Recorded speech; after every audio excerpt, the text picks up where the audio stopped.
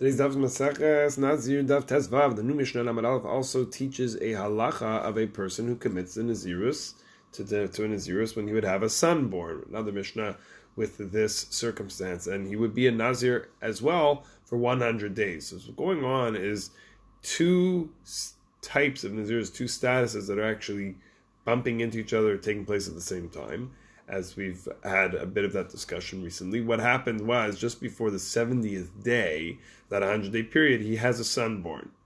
So now that new Nazirus kicks in. So he has to keep both Nazirus periods, both the periods at the concurrent same time. And when he completes the 100 days of his Nazirus, he brings two sets of korbanos, because that would be a 30-day period for the one that he committed to for his son, and the other one, which was for the 100 days, which they are both sort of coming to a close at the same time. That's the halacha that the Mishnah gives. We find this halacha of concurrent halachic experiences in other areas of Jewish law.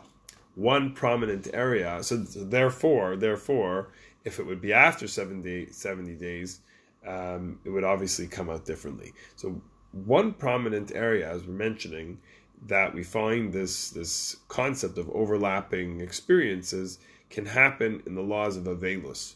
In the comment of the Mordechai, one of the Rishonim, who wrote halachic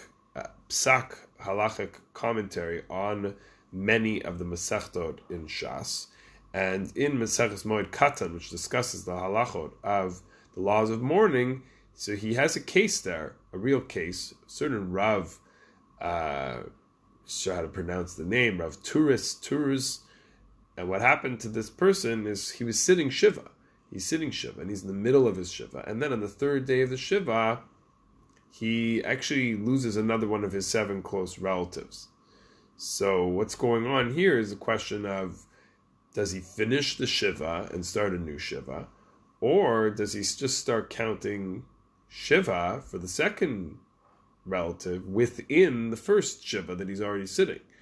So what he did over there was he finished the Shiva and then he started a fresh Shiva, since he didn't want to mix one very sad period of life with another.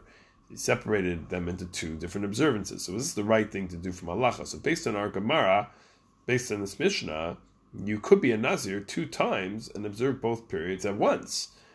But with this caveat that this double dipping of sorts can only happen when the second Shiva for this, for example, exactly overlaps with the first period. When the second period extends and goes beyond the first period, the principle does not carry weight, and each period needs to be observed separately. We might title this, in the language of Chazal, Ein Ma'arvin Tzara B'Tzara, dealing with 2 different. Obviously, the timing is not something that a person has control over, but if a person could have control over such a thing, we would try to keep them separate. We have the parallel Ein Ma'arvin Simcha with Simcha. We try to keep happy occasions separate from each other to focus on each one individually. Mordechai himself felt that the 2 periods could overlap, and for the second relative, he just begins a count of 7 days from the burial and onward. Another case out there is the person who took on personal fasting. So this person says, I'm going to fast for 40 days. Included in that time period, just happened to fall in that time of year. 40 days is a decent amount of time.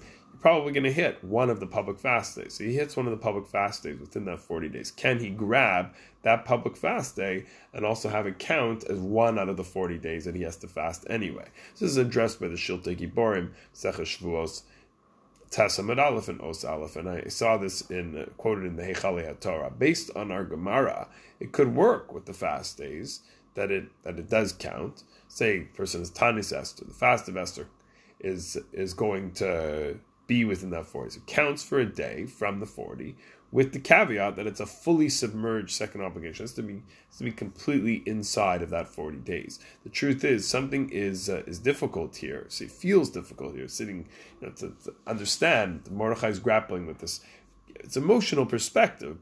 Properly observed Shiva for each relative requires space. Then again, halacha sometimes cuts off all Shiva when it hits a Yom Tov. So clearly the preference is to avoid bumping experience that challenge a person to grow, because, as we see in the case of the Nazir elsewhere, nevertheless, halacha does see a way for a person to double up the growth in certain types of circumstances.